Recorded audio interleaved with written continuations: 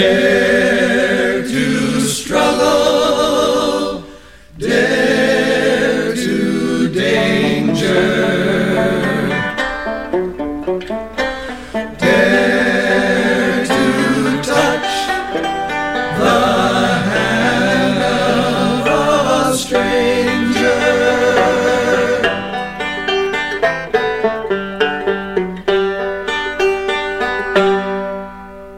Activist Radio can be heard Thursdays 5 to 6 p.m. on WVKR 91.3 FM at Vassar College in Poughkeepsie, New York. Sundays 4 to 5 p.m. on WIOF 104.1 FM in Woodstock, New York. And Sundays 5 to 6 p.m. from the Progressive Radio Network, PRN.FM. Past shows can be heard on ClassWars.org. Please like our Facebook page, read our Class Wars blog for commentary on today's interview.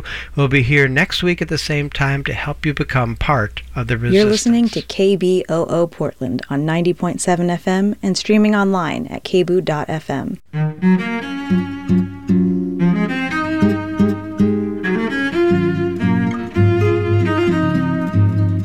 KBOO Community Radio is looking for a full-time station manager to oversee administrative, fundraising, and business functions. Nonprofit management experience required. To apply, go to kboo.fm/station manager hire or visit our website. Deadline to apply is Friday, April 7th. KBOO is an equal opportunity employer. I'm out to sing songs that'll prove to you that this is your world, and that if it's hit you pretty hard and knocked you down, for a dozen loops, no matter how hard it's run you down and rolled over you, no matter what color, what size you are, how you're built, I am out to sing the songs that'll make you take pride in yourself. I'm Lori Sonnenfeld. And I'm Don Jacobson. Together we bring you Moving On, Fridays from 12 noon to 1:30. We feature both traditional and contemporary folk music. We love to present live in-studio concerts from local and national musicians. Tune in and you'll hear music that is socially progressive, moving, and heartfelt. Music heard only on the left-hand edge of the dial and only on KBOO. Every Friday, noon to 1:30. We who believe in freedom cannot rest. Hi, this is Judy Collins, and you're listening to KBOO in Portland. This is Radio Ecoshock with Alex Smith.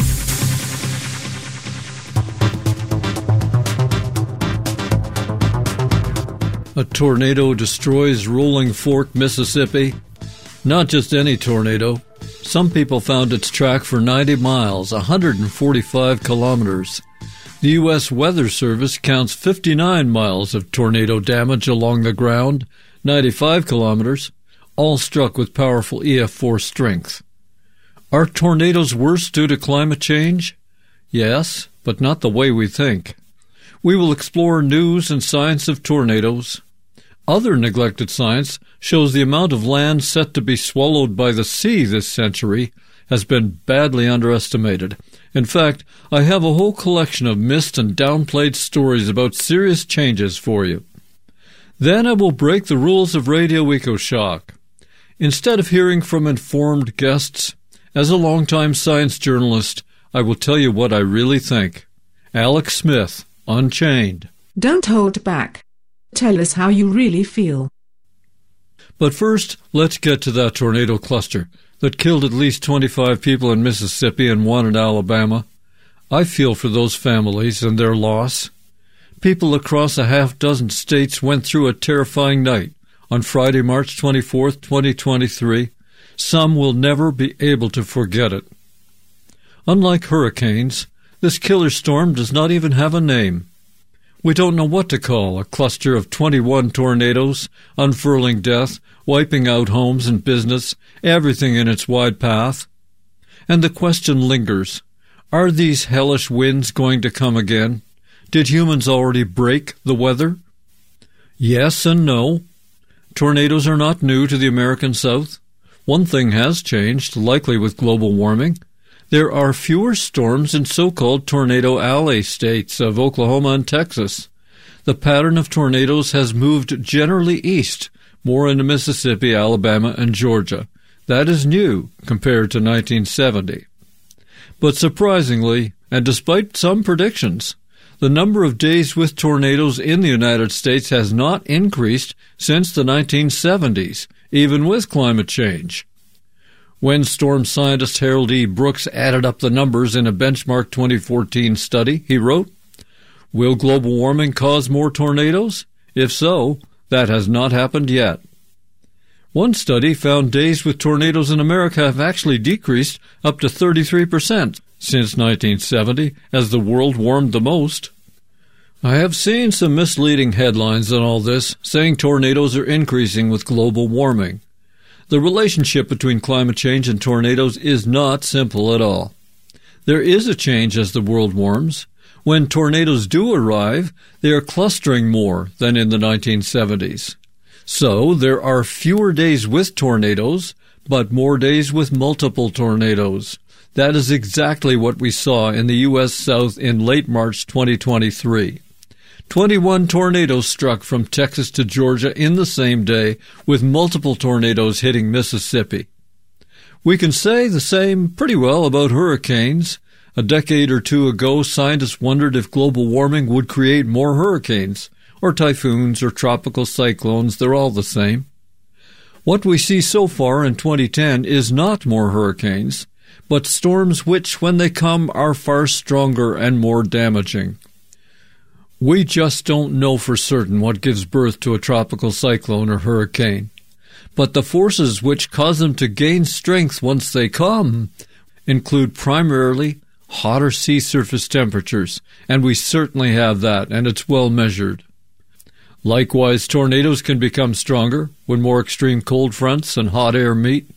We are getting those extreme temperatures. It would be interesting to know if tornadoes are affected by warmer ground temperatures, as hurricanes are more energized by the hotter sea surface. Obviously, there is a ton I don't know about tornadoes, and likely a lot nobody knows about them yet.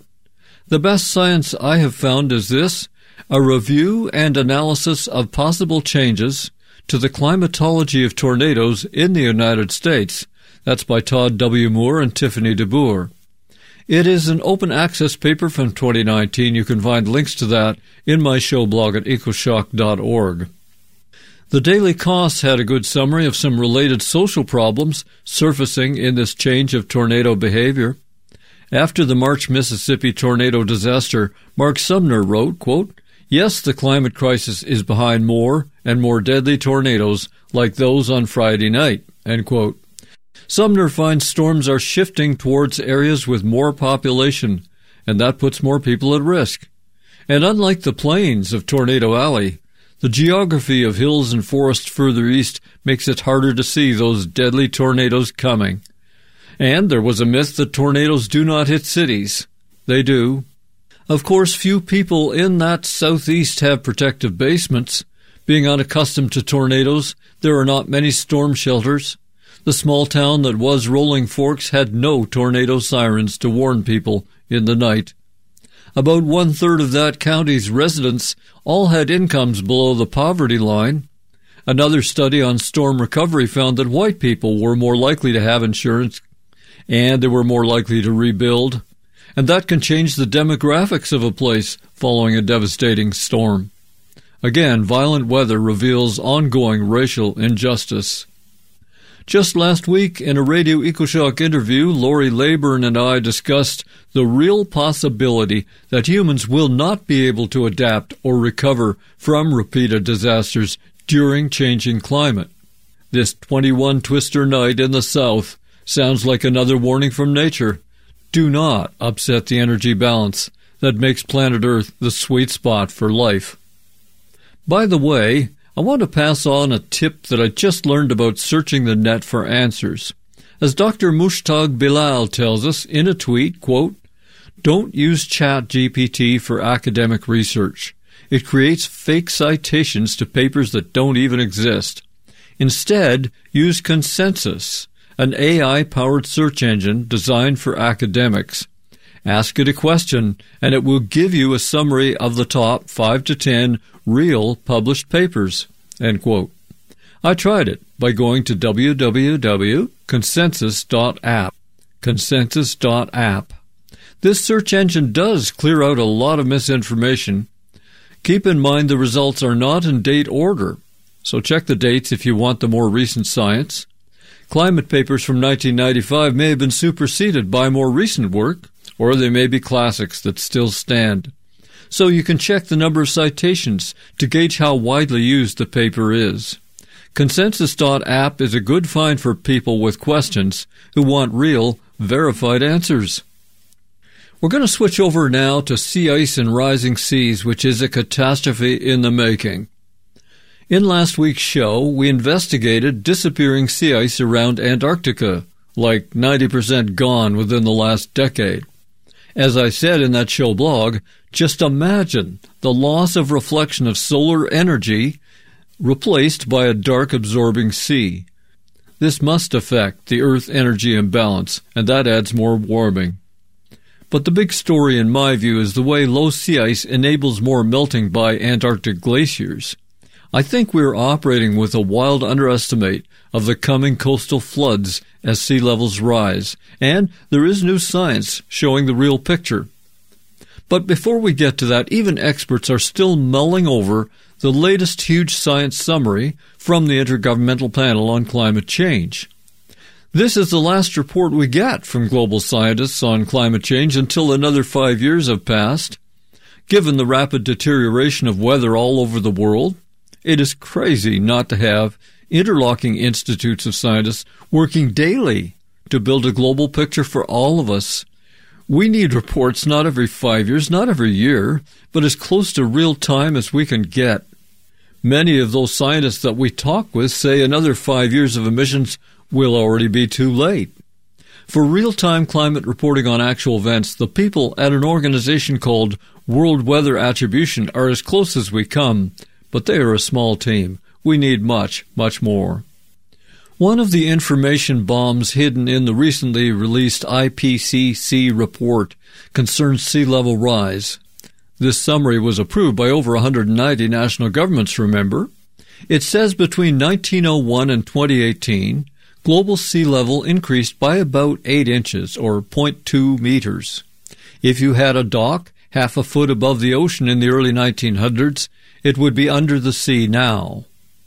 Since the year 1900, the rate of sea level rise has nearly tripled, from about 1.3 millimeters per year between 1901 and 1971, and that's less than 0.05 inches, to about 3.7 millimeters a year, or 0.14 inches, each year between 2006 and 2018.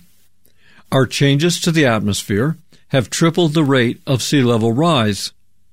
We do not know how fast the seas will rise as we continue to load up the atmosphere. Some scientists expect sea level rise may not be gradual. It may appear quickly, developing stepwise rather than through a steady increase.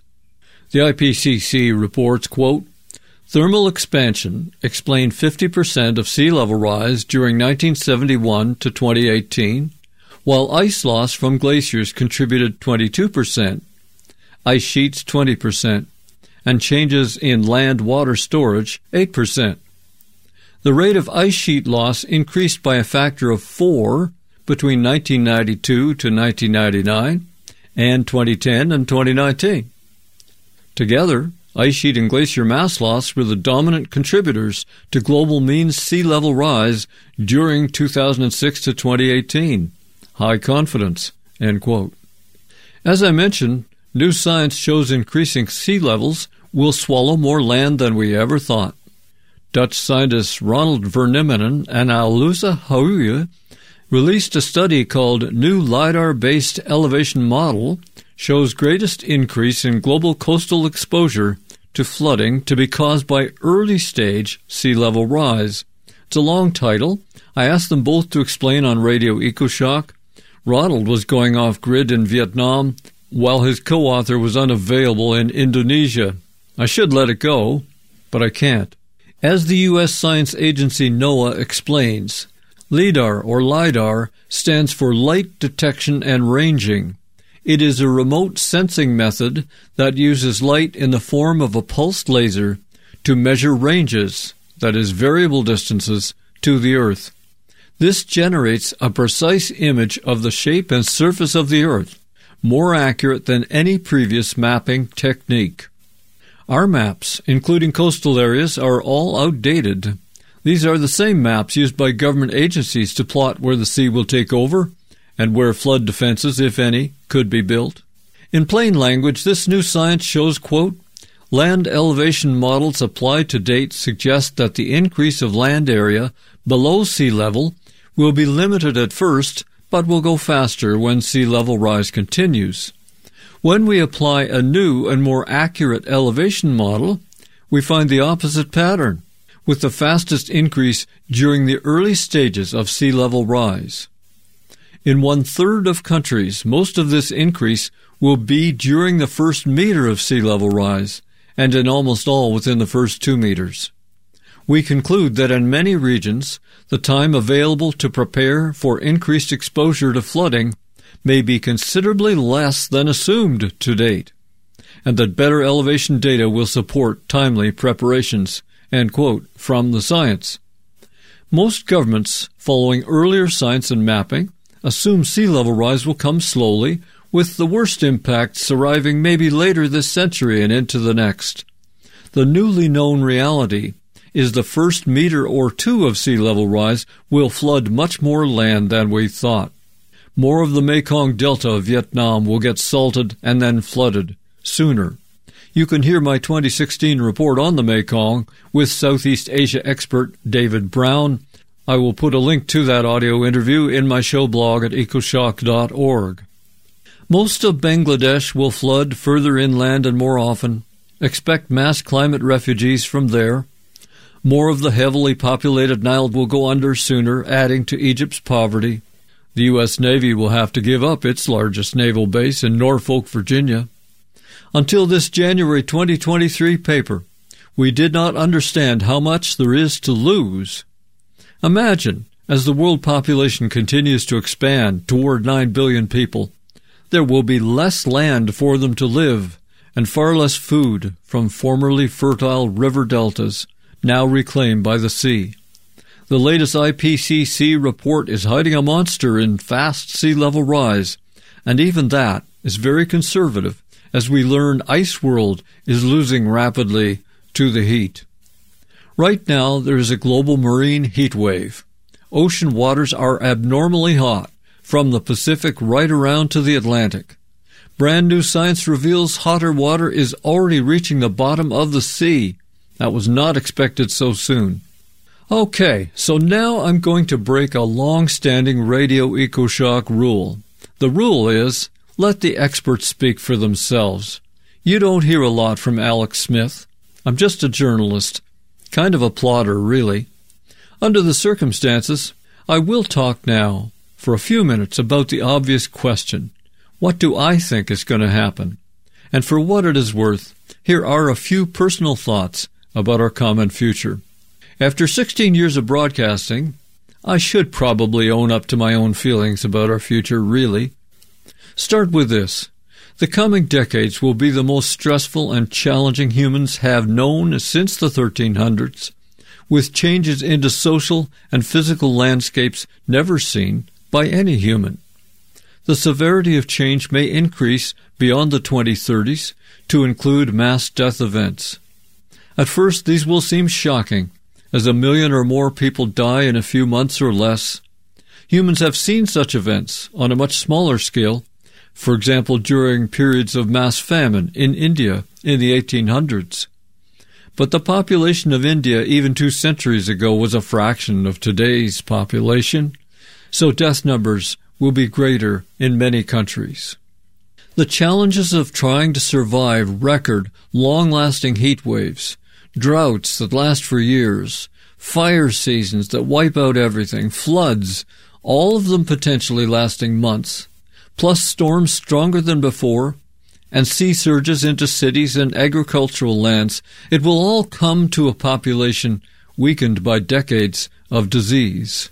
Things like floods and increasing heat can also help spread vector-borne diseases, like those from tropical mosquitoes moving north and south into new populations.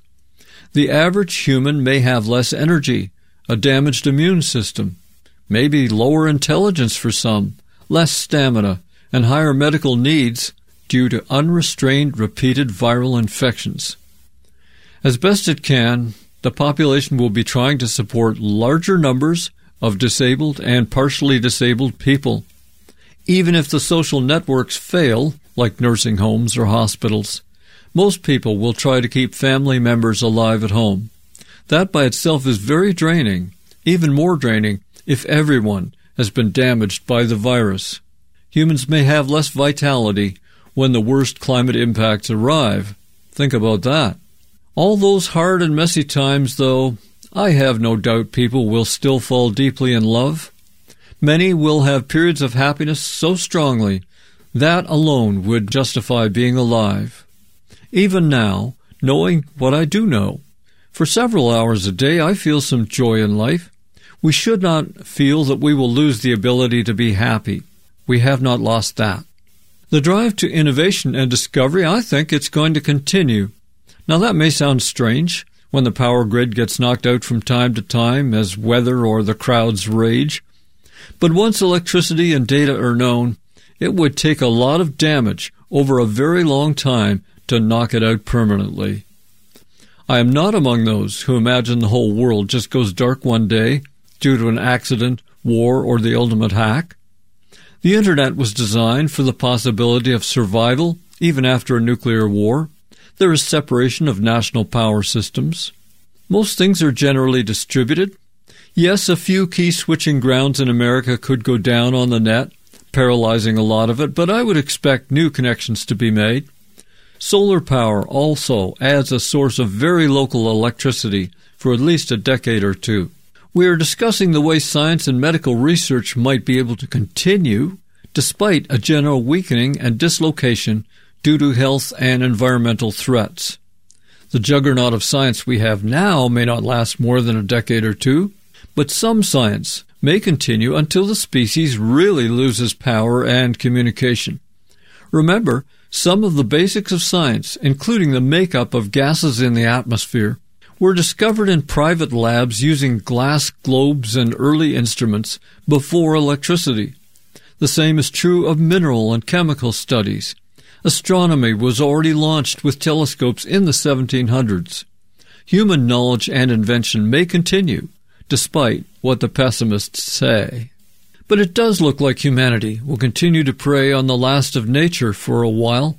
We have shown little ability for self-control of our consumption or desires. I expect nature to continue to lose species and spaces at alarming rates. This predation of the last of nature would continue, even through and partly because of repeated crisis conditions. The economy of production and consumption will likely continue for the next decade or two, unless there is a mass revolution, a nuclear war, or some cataclysmic driver of change. Continuing consumption of the planet will seek out the last resources and plunder and waste them.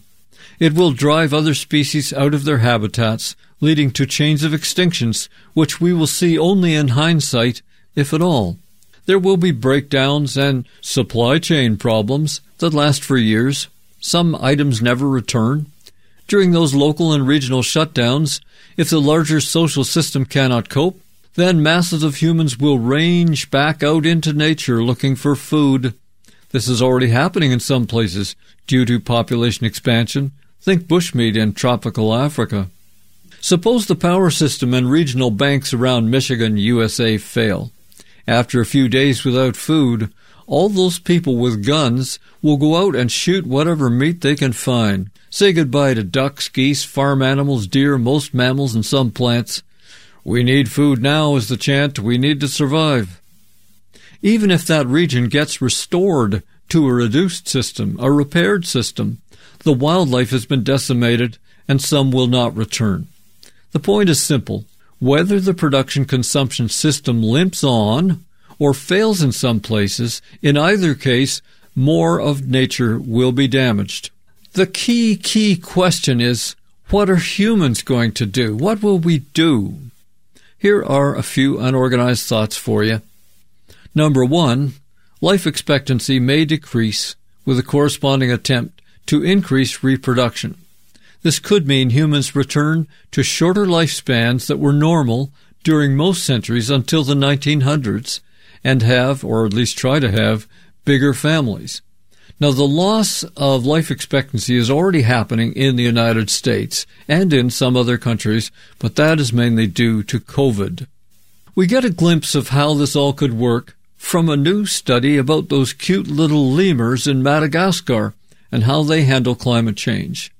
As published in the Proceedings of the National Academy, March 27, 2023, this new science sheds insight into the way humans may adapt to increasing climate extremes and continuing viral loads, which all tend towards a shorter lifetime. Note, the government of the United Kingdom just dropped a measure to raise their retirement age to 68, now that life expectancy is dropping there due to COVID. The key point from this little study of the short-lived mammal in Madagascar is this, quote, "The climate trends led to decreased survival rates for the lemur, as well as increased reproductive rates. The contrasting demographic trends have prevented population collapse, but destabilized the population by further speeding up their life cycle through increased reproduction and reduced lifespan." End quote. Well, look, in earlier centuries, humans often mated or married shortly after puberty when reproduction was possible. A 14-year-old male was already in whatever workforce or army that would provide food. The 14-year-old female might be bearing children. Average life expectancy was 35 or 40 years old. The average is slightly biased because it includes very high death rates of babies and mothers in those times during birth. A few people lived into their 60s or well beyond, but few. One of the famous warrior kings of England was considered very old and infirm with disease at the ripe old age of 48. Because so many children would be lost, there were large families, often as large as the woman or even several wives could reproduce. Are we past peak life expectancy? Exactly like the lemurs, humans may have decreased survival rates and increased productive rates. Given the coming times of extreme stress, decades of normalized crisis, humans may live shorter lives, but try to produce more children, which could keep world population in the multi-billions despite numbing losses in mass death events. Have we already passed peak life expectancy?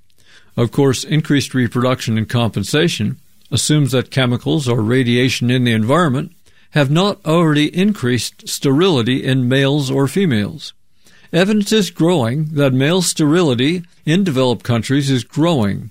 In that case of decreased sterility, the strategy of reproducing the species to cope with lower immunity during higher weather extremes and violent weather, well, it may not work. Then population declines, perhaps relatively rapid ones, say over a decade or three, that would reduce the human burden on natural systems, but only after one of those systems has been pushed into a hot world phase. A second thought, and maybe surprising, we may fix some things. Humans' responses to decades of crisis could be shocking. We may actually, find some solutions. Adding to genuine understanding of how this planet operates, along with continuing innovation, may bring new unexpected benefits for humans. For example, we may find a cure for all varieties of coronaviruses, and perhaps a technology to help the body repair previous damage to the immune system. I expect anti-aging science to continue to advance. This could slightly offset population loss due to climate extremes. But how about this one, already in play? Humans respond to the long crisis by just staying home. Are you just staying home? Many people I talk with are. Walking the other day, we met an older couple in our village. They were staying home during the continuing pandemic risk, not going out much, not much social life. They said they were house happy. Millions of us are shrinking into our homes, and for good reason. Actually, without all the flying and consumption, house happy could be better for the planet and maybe closer to the human animal we really are. Perhaps home cooking will increase health too. I expect the isolated cellular lifestyle, if you will increase. It may not become a majority of people, and it probably should not be, but that may describe a significant part of the population in coming decades, the stay-at-homes.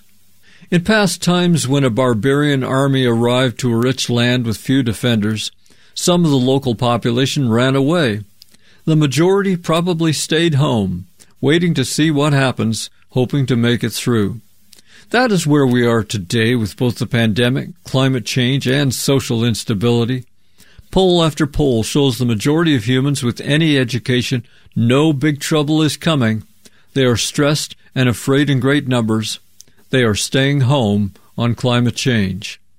A fourth response will make some of you laugh with disbelief. A few may switch off the radio. How naive you think. I say humans may develop a fact-based belief system as strong as religions were, leading us to live peacefully and properly with nature. We could return to a state of respect and awe for other creatures on this planet. We could aim to make the world richer, not poorer, to help and to do the least harm. No one can say with proof or certainty that this is not possible. Does a better humanity become harder to imagine just before that egg cracks open? Yes, we have to eat and find shelter. That does not mean the current carnival of destruction has to continue, apparently without any guilt or awareness. The first inhabitants of North America did kill other mammals to eat, but for thousands of years they did it sustainably. They carried a culture of awareness and respect for their prey. It was a tradition to apologize to the rabbit or deer for needing to eat them. Likewise, we could appreciate and live with plants and all creatures while limiting our numbers and impacts, not just to the maximum sustainable level, but to a low, sane number of human beings taking little as they travel through a short time of existence. It may sound like a dream vision of living well with nature, but we do not know enough to say this is impossible. All of our ancestors lived sustainably with nature before us. That may be our actual character, rather than the cancerous plague image of the last days of living. We may return to one strange species among many, rather than self-appointed monarchs and Cali destroyers. We may return to humble living. Even though that sounds impossibly distant, things may be closer than they appear in the rear-view mirror. Some academics and activists are already working on various lifeboat responses like managed retreat. This June, Columbia University will hold its recurring event, At What Point? Managed Retreat. The Transition Town movement is quieter but still going. Others developed the Future of Humanity Institute and various attempts at deep-time think tanks to see a way ahead. Check out the new report, Future Proof. These may be the first steps towards surviving the future we made. We may actually prepare enough to keep learning and innovation alive, as I said, avoiding another dark age, which some call the Delightenment instead of the Enlightenment. I think that was Bill Reese, Professor Bill Reese, who called it the Delightenment. But Nick Bostrom and Tony Ord, that's what this crowd is about, avoiding that loss of knowledge, and many others are working on this in less well-known ways. Human readiness and prepared tools may make the journey less ugly, at least for some people. Humans may respond better than our strong pessimism suggests. Who knows? We may develop many more positive social traits and even the ability to be happier with less. Nobody can guarantee that, but nobody can guarantee we go out in brutish violence either. We don't know. It is also possible civilization and the economy will shift towards rewarding caregivers.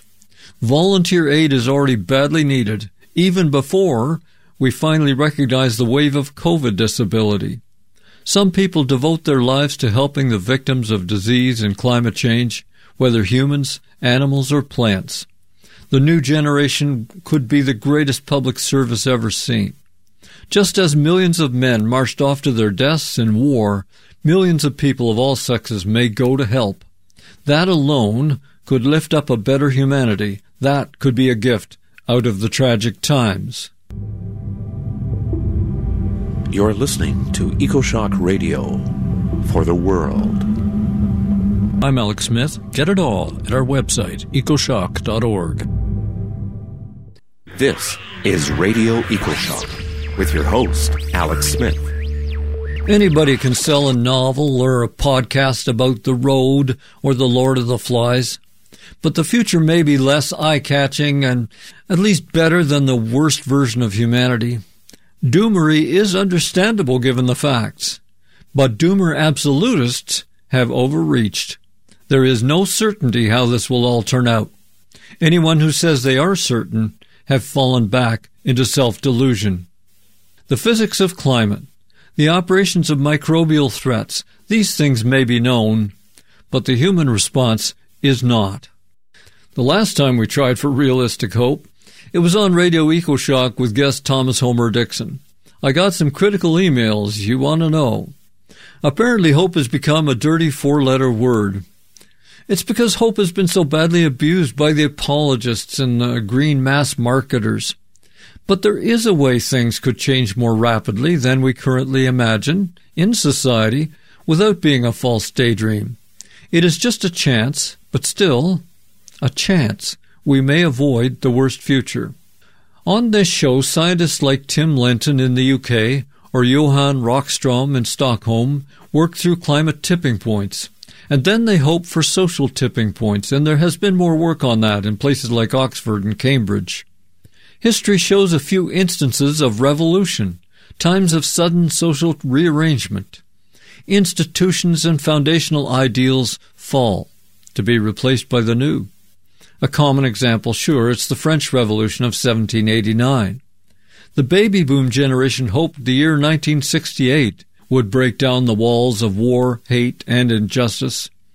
They didn't, but it was a start. The Soviet Union looked like an impregnable fortress until it suddenly collapsed in 1991. Societies can change rapidly. We need this one to change quickly, away from fossil fuels, but not just that, from the destruction of nature. And that includes destroying each other, because look, we too are gifts of nature. There is a strong new voice on this front. I'm talking about Todd Rose with his 2022 book, Collective Illusions, Conformity, Complicity, and the Science of Why We Make Bad Decisions. Canadian climate scientist Paul Beckwith brought this book to my attention in his recent YouTube video. Like me, and probably you, Paul has come to realize the big threat to our continued happiness and existence is not because we lack science or technology. We know, and we know how. We are missing something about ourselves. We need to solve the communal code in humans that leads to destruction. Todd Rose points to collective illusions. Think of medieval people burning women said to be witches. That horrible mass delusion infected everyone from royalty down through the village blacksmith. It was led by a male-dominated church that was supposed to protect humanity from our worst impulses. Later, allegedly in the modern age, Germans led mass slavery and execution of the Jews. It was all a horrible collective illusion. We desperately need to find out how malcoding of human minds develops and how to heal it. In the tradition of Radio Ecoshock, we should let author Todd Rose speak for himself. Todd was a psychologist at Harvard, leading projects investigating individuality and the mind. He is now co-founder and president of something called Populous, a Boston-based think tank. Rose became a best-selling author with his 2015 book, The End of Average, How We Succeed in a World That Values Sameness. Here are a couple of excerpts from Todd's Big Think series on YouTube. This one is called Psychologist Debunks 8 Myths of Mass Scale. In a perfect world, our public selves, the way I behave, the way I speak, the things I do, are the same as our private selves. At its best, public opinion holds a mirror to us and it reflects exactly who we are. What collective illusions do to that relationship is turn it into a funhouse of mirrors, which is fatal to free society. Collective illusions are situations where most people in a group go along with a view they don't agree with because they incorrectly believe that most people agree with it. It's not just that we're misreading a few people, it is that the majority thinks the majority believes something that they don't. We are all part of creating and sustaining the illusion. We've known about collective illusions for over 100 years. But here's the thing. Our cultural and technological conditions have changed to make creating and sustaining collective illusions so easy that they've just proliferated at a scale we've never seen before in history. We have found them almost everywhere we look, from the kind of lives we want to live, to the country we want to live in, to the way we want to treat each other, and even what we expect out of our institutions. And our job is to dismantle them so that when we see ourselves in public opinion, we are seeing ourselves for who we really are. If you create the enabling conditions that allow everyday people to reveal who they really are to each other, social change can happen at a scale and pace that would otherwise seem unimaginable. And here's how we do that. My think tank Populist studies collective illusions and uses what we call private opinion methods, which are just methods that help reveal people's private views, free of social pressure and other distorting influences on public opinion. And every question we ever ask, we always ask what the individual thinks and what they believe most people would say to that question. And that combination of methods helps surface collective illusions all across society. We have found them almost everywhere we look, from the kind of lives we want to live, to the country we want to live in, to the way we want to treat each other, and even what we expect out of our institutions, from education to the workplace. The most damaging consequence is that an illusion in one generation tends to become the private opinion of the next generation. One of the most important collective illusions we've ever discovered has to do with the way that people define a successful life. It turns out that the vast majority of the American public believes that most people in the country care about wealth, status, power, when in fact, the opposite is true. The vast majority of the American public are focused on a more personal fulfillment orientation. But our kids are paying an incredible price because they do not understand that this is an illusion. They try to chase fame because they believe that's what other people will recognize as success. So if we do nothing about collective illusions now, our silence will virtually guarantee that our children and our grandchildren will have this view as their private opinion. We've known about collective illusions for over 100 years. And up until the last, say, 20 years, you could have probably counted on 2 hands and 2 feet the number of serious societal and collective illusions that had existed. Since then, that number has exploded. They affect society as a whole, but we are all part of creating and sustaining the illusions. Even when we fundamentally end up disagreeing, a truthful disagreement is always better than a collective illusion. Being aware that collective illusions exist is the starting point. The only way to discover those is the same way that you actually dismantle them. You got to have conversations. You got to talk to each other. If you understand that fact, and you create the enabling conditions that allow everyday people to reveal who they really are to each other, these illusions can crumble in a hurry, and social change can happen at a scale and pace that would otherwise seem unimaginable.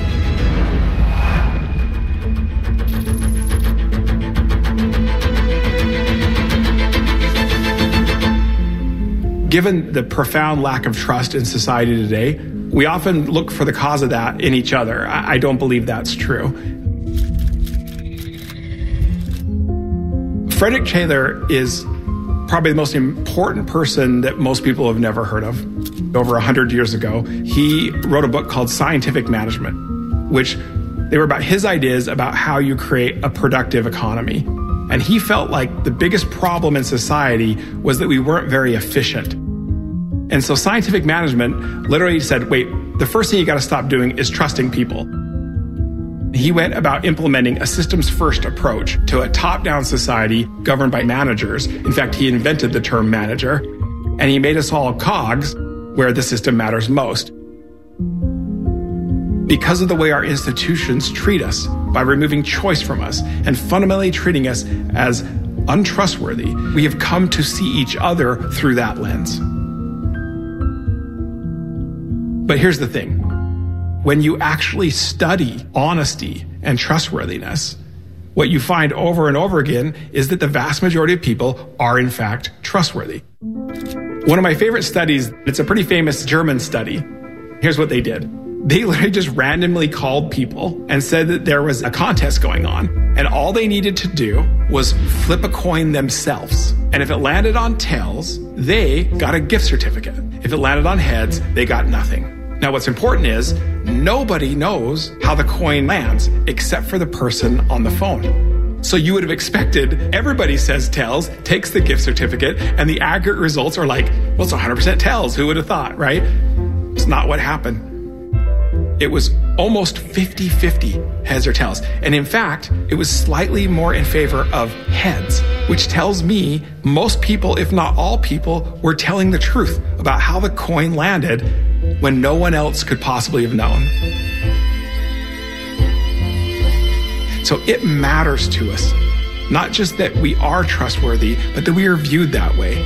And yet we live in a society where our institutions continue to remind us that this is not true, that we are in some way untrustworthy.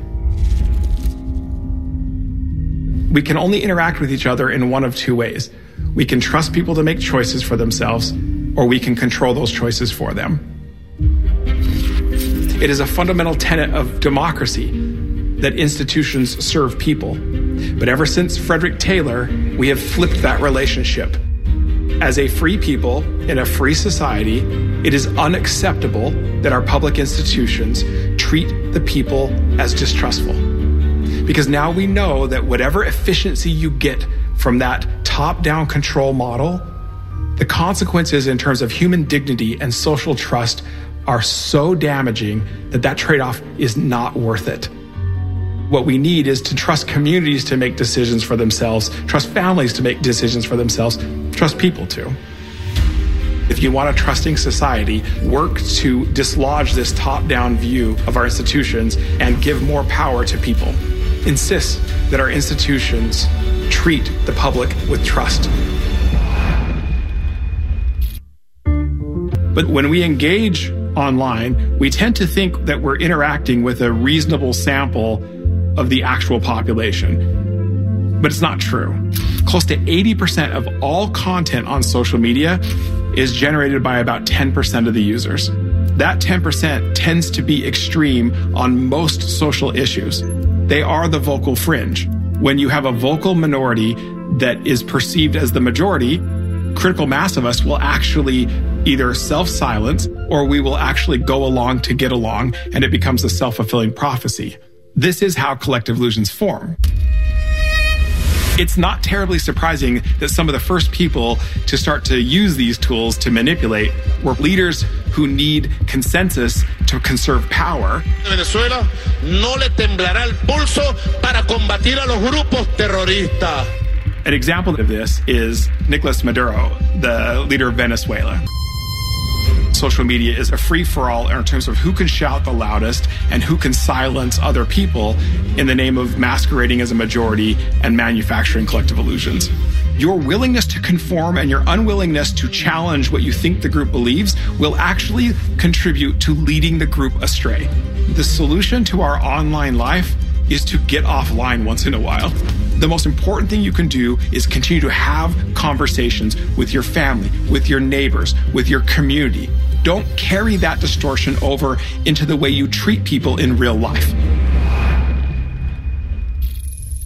That was psychologist and mind scientist Todd Rose explaining just some of his latest book, Collective Illusions.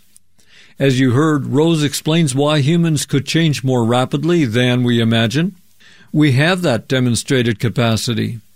Worse yet, for the absolute doomers, Rose finds most humans have a better nature than we generally think they do. Todd's story about honesty in that telephone study reflects what I have experienced so often. Most of the people I met on the road, in big cities, and at the fringes in the wilderness, they were good at heart, even when there was little reward for it. It is no longer fashionable to talk like this, but Todd Rose finds and validates it in various tests that most humans try for good even while they despair about others. I don't know if that basic goodness can survive the new hate business online and false personalities in cyberspace, but the better side of people might still win. Even you doubters cannot prove that evil will triumph in coming years. The only honest answer is, no one knows. One thing we do know, in almost every scenario, the world will get hotter if we keep increasing greenhouse gases. There are 1,000 ramifications to that, as you know, whole chains of change attached to that climate shift. Underlying them all, more heat, more energy on this planet.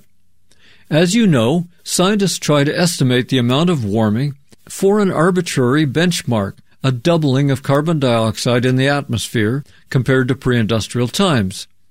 They call this equilibrium climate sensitivity. And it's important because it shows us how much warming we should expect for the greenhouse gases we're putting up there. The latest AR6 report says, quote, the very likely range of equilibrium climate sensitivity is between 2 degrees C, high confidence, and 5 degrees C, medium confidence. The AR6 assessed best estimate is 3 degrees C, with a likely range of 2.5 C to 4 degrees C, high confidence, end quote, from the IPCC. Well, I see at least two problems here. First, the untrained public might read equilibrium as though Earth reaches some kind of climate balance point when CO2 reaches the doubling point. That would be somewhere around 560 parts per million carbon dioxide compared to about 420 when I broadcast this. And it's much lower if we add in all the greenhouse gases like nitrous oxide and methane. This is another case where the scientific terminology is misleading for the non-scientist. There is no resting point or equilibrium as long as more greenhouse gases enter the atmosphere, and maybe even after that. Whether it's human fossil fuels or from land use, or even from more natural sources like, methane from thawing permafrost or hotter tropical bogs. The second thing is the human mind is looking for a hard number to grasp. That's what we all want. The AR6 report settles on 3 degrees C of global average warming at the doubling point. We know from past experience with almost every IPCC report, their choices and predictions are almost always too low. They are institutionally conservative. Scientists are careful, and the report has to get approval from 190 governments, and some of those are great big fossil fuel producers like Saudi Arabia, Norway, and the United States. But the IPCC just said, with medium confidence, the world could be 5 degrees C warmer at the doubling point, which could likely come by the end of this century. We know a world 5 degrees hotter than the 1700s would be catastrophic for most living things today. It would drive us towards a mass extinction event that could include our own species. Listening to the experts, one could come away with 3 degrees C warming as a solid, safe number. That is what our minds want.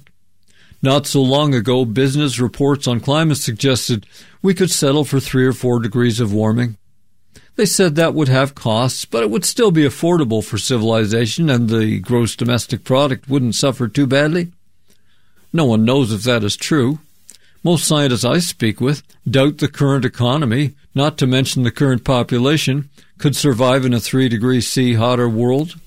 But that's just, what the experts think. The planet would be almost unrecognizable. In the last year alone, 2022, the European Alps lost 6% of their snow and ice mass. At 3 degrees C, the Alps and most other mountain systems would be bare, exposing darker surfaces to absorb the energy instead of reflecting it back into space.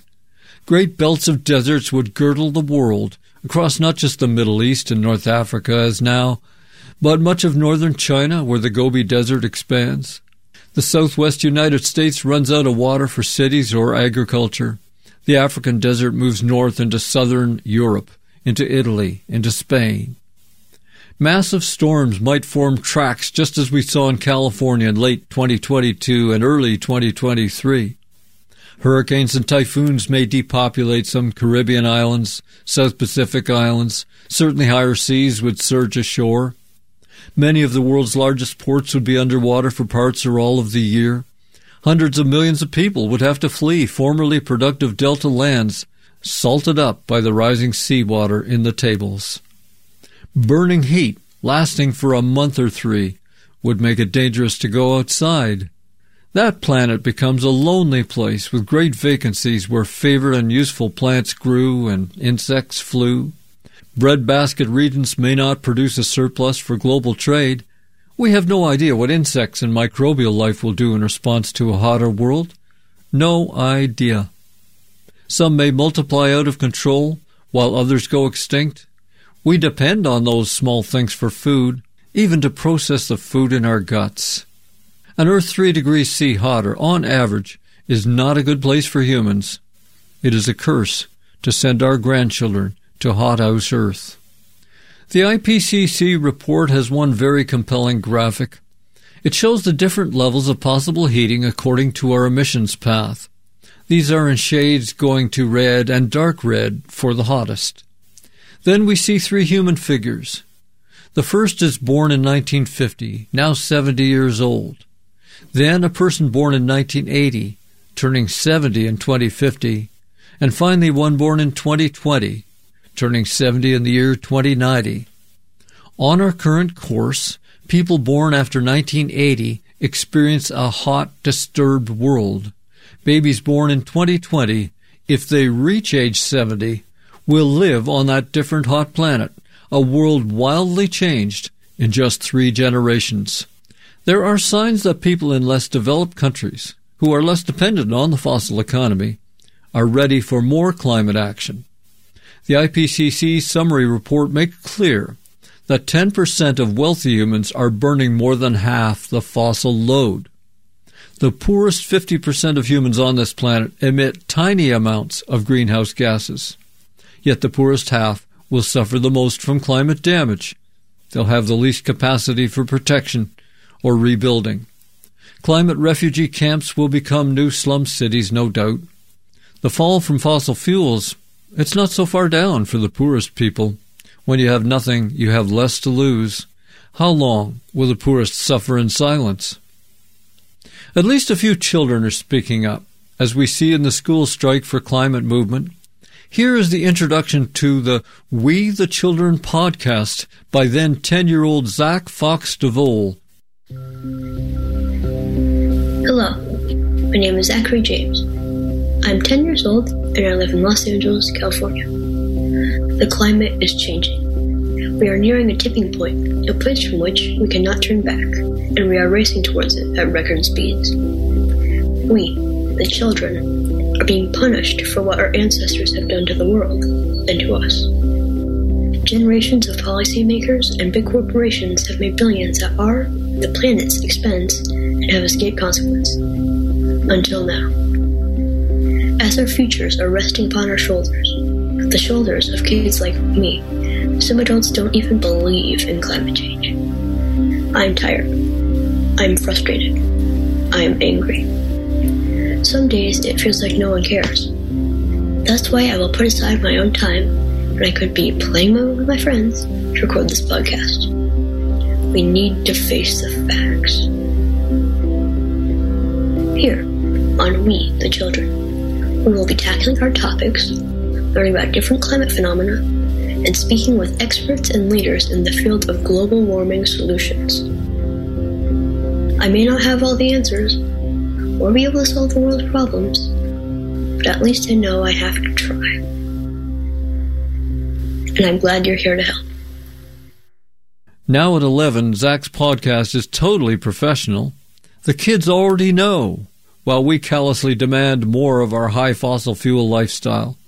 We're in danger of becoming fossils too. I hope to speak with young climate podcaster Zach Fox DeVole in early April. That should be a treat.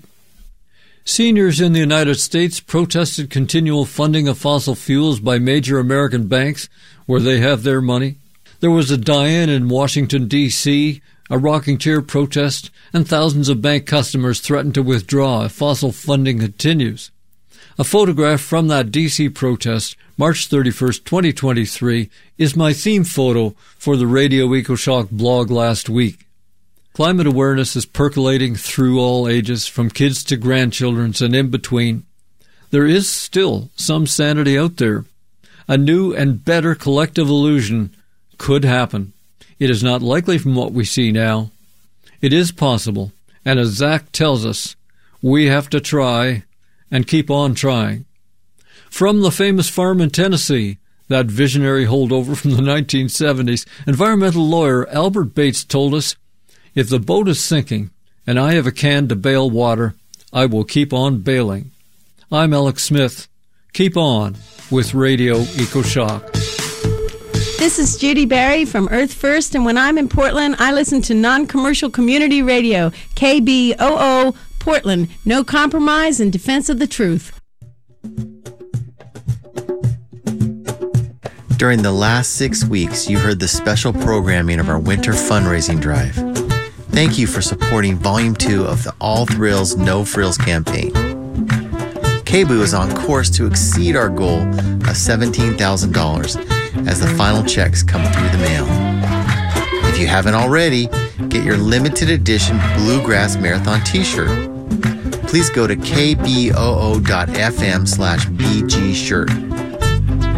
This design was created by a volunteer creator from Music from the True Vine, which airs every Saturday at 9 a.m. Don't wait. Get yours now. Go to kboo.fm/BG shirt. Again,